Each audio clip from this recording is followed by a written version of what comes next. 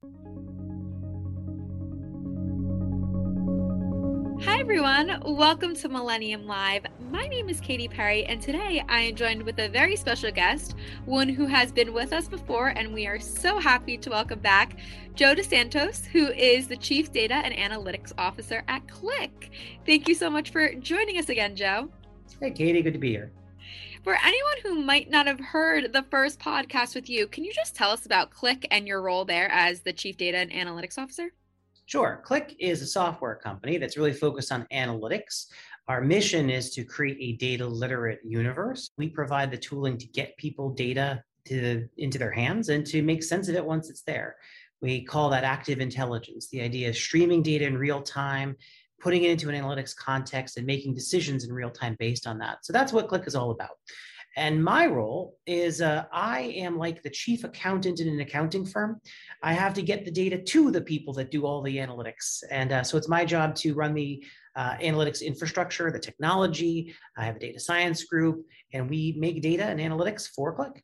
Sounds like a very interesting role.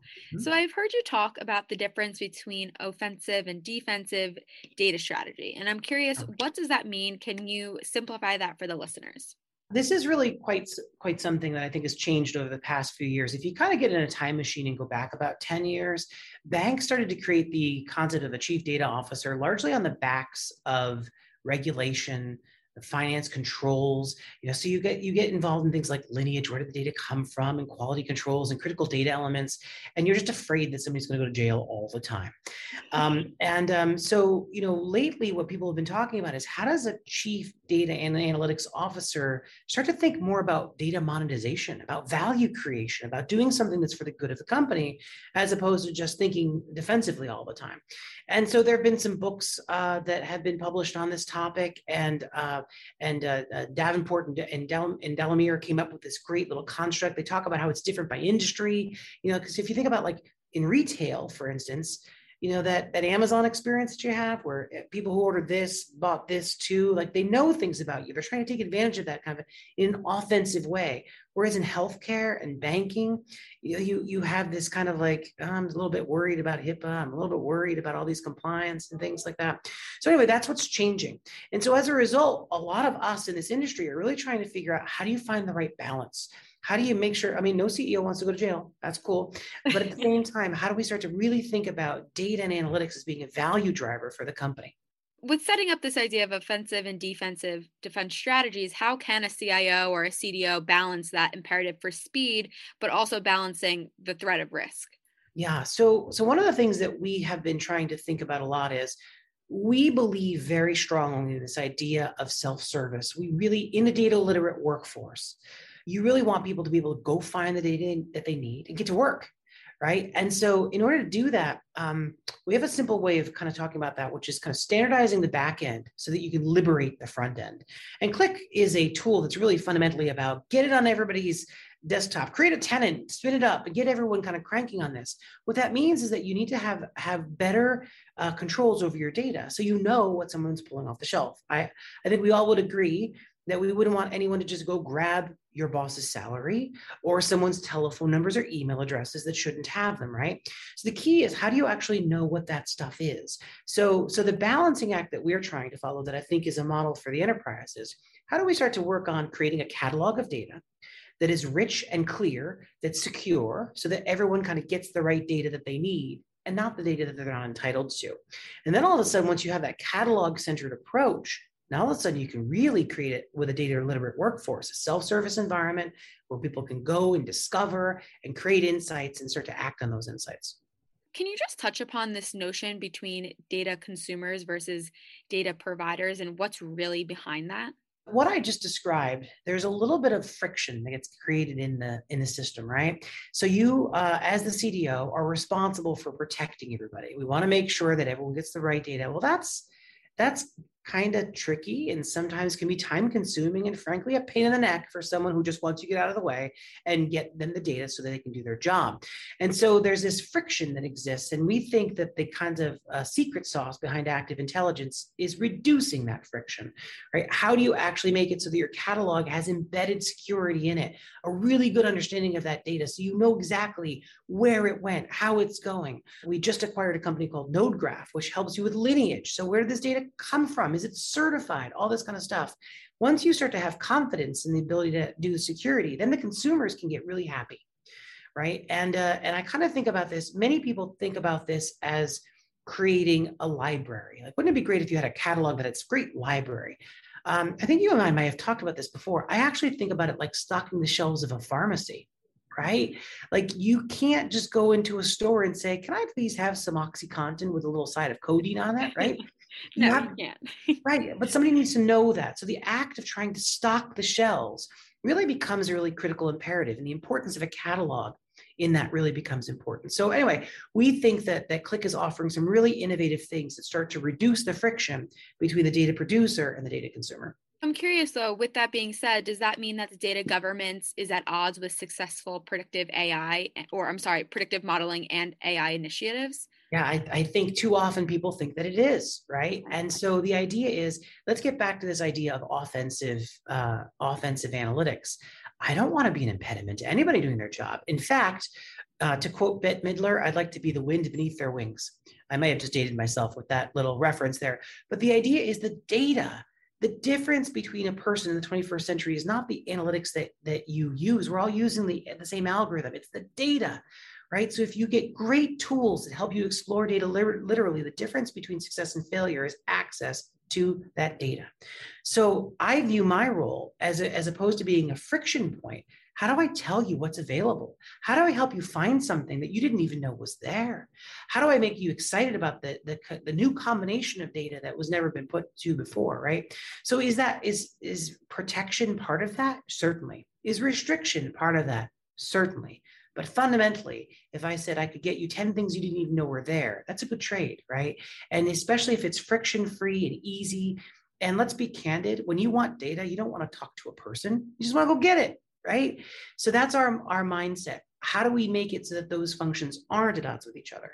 How do we make it so that data is available whenever you need it, however you need it based on your role, and allow you to kind of create connections and insights you didn't even know were there? Mm-hmm. So you've talked about how you have a novel approach to data ops, and I'm just really curious, what does that really imply? For people that aren't necessarily familiar with what data ops is, right? I think if you kind of think about DevOps is kind of something that people are starting to wrap their arms around, which is the idea that you really need to have an agile process to be able to go through code development, deploy quickly, understand what's working, what's not working, make adjustments, and really have an agile framework to make agile deployments of code. Data should be the same way. Analytics should be the same way. So what we believe that you should be able to create an analytic, an insight. You should be able to modify that. So that starts, first of all, with your process. You need to have an agile scrum to create an analytic. What is it that we want to know? How do we get the right people together?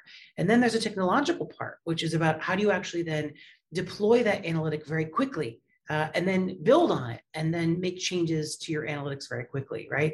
So we believe that no analytic lasts forever, that you want to be able to continually look at it. Is it eroding over time? Is it deteriorating in its value? How do you change it? And how do you make that change quickly and pain-free, right? So that's data ops. Data ops is the actual act of, both from a functional and technical perspective, promoting that code to production quickly, measuring the impact, getting it in front of people to review what's next, and moving at the speed of business to do your analytics. So it really sounds like data ops is a journey, and I'm interested to know, how would you suggest someone get started on that journey? One of the things that I think people overlook, we talk about this as being part process and part technology. I think people launch directly into kind of operational software, when in fact, you need to start to think about the business engagement. And how do you align a team? How do you create a sprint team that's kind of hyper-focused on analytics? So for instance, at Qlik, when we first launched our SaaS business model, we created an analytics team that specifically focused on this. What do we want to know? What's next? And every week we would check back in and do stand-up meetings and really start to develop incremental value propositions, right? That's different than your conventional kind of throw over the wall. I think I want to know what the retention rate is. And then 2 weeks later, a report shows up, right? So first of all is getting the business to figure out what they want to focus on and get them to contribute into this analytics journey. Then start to think about this idea of how do we start to package these analytics as smaller deliverable chunks and have, as opposed to having kind of a 2-week project, have it be a 1-hour project. How can we deploy something really quickly that adds value and keep building in an iterative fashion and get the business used to that, right? Because I think usually people don't really get too excited about the actual sausage making of analytics, right? But they need to. And that helps them to understand the words that they're using too. Sometimes people start to say things. So one of my favorite things is, what's a customer, right? I think anybody who works in data has this definitional problem with how do you count customers. If you can't do that, how the heck are you going to do anything, right? And so analytics is like that. How along the way do you align on what you mean, get the words straight, and then work iteratively to make sure you can continually deliver at speed some incremental value. How do you make different kinds of data really available to different kinds of users quickly, like you said, but without compromising risk? I think the key is really having a super granular understanding about what your data is, being able to tag it, and being able to have specific obfuscation policies that are appropriate for that particular kind of person, for that user. So think about it, that's complicated, right? Yeah. That's a full-time job for us. What we start to think about, in the old days, this is actually kind of an important way to think about it. When we were making a warehouse, we would take 10,000 fields and turn it into a table with 50 things. And then we'd figure out of these 50, who can see it. That's not any good anymore. Now you need to know what all those 50,000 are. So how do you start to think about the automation of figuring out how to tag, organize, and secure those comments, put them on the shelf, and liberate them to a whole bunch of people? So, at Qlik, that's fundamentally about real-time streaming and cataloging so that once that data arrives, you can profile it and understand it, tag it, organize it, and make it available to users, in the speed of business right then and there, right? You need to have some automation in that pipeline. Otherwise, you're doomed to fail. Joe, this has been such a fascinating discussion. It is always a pleasure having you join us. I just have one final question before I let you go. What imperatives would you leave our audience with to consider as they may move forward in their data journey? The first thing that might sound like a funny thing coming from a software company is this is fundamentally about the business and about business outcomes. And, there's a problem that we data nerds have, which is data officers don't last very long. I think the average tenure is something like 2.5 years.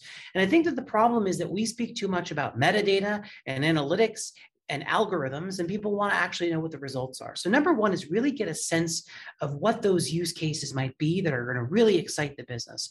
And then the second is to have an engagement model that gets people to be able to be self-service. How do you be able to get all the people together in the right room to talk about the right stuff, what comes next, and develop the skill sets to be agile and self-sufficient? I think those are two themes to kind of continually get in front of people. And if people are looking for ideas on use cases or what other people are doing that, I would encourage them to come visit the Qlik Executive Insights Center. We've got really interesting podcasts that have been with some real thought leaders around how they're attacking the data and analytics space. There's some different pieces around how our customers are employing technology to solve different problems. So it's a really great resources for executives for figuring out how to get started on that journey and what other people are doing. Thank you again, Joe. It is always a pleasure having you join us. I know last time I mentioned that hopefully the next time we do this will be in person. So I'll say it again. Hopefully the next time we do this will be in person. But if not, I will chat with you virtually again soon. I hope so. Thanks, Katie. Thank you. Thanks for listening. Subscribe to Millennium Live to listen and learn on life and leadership.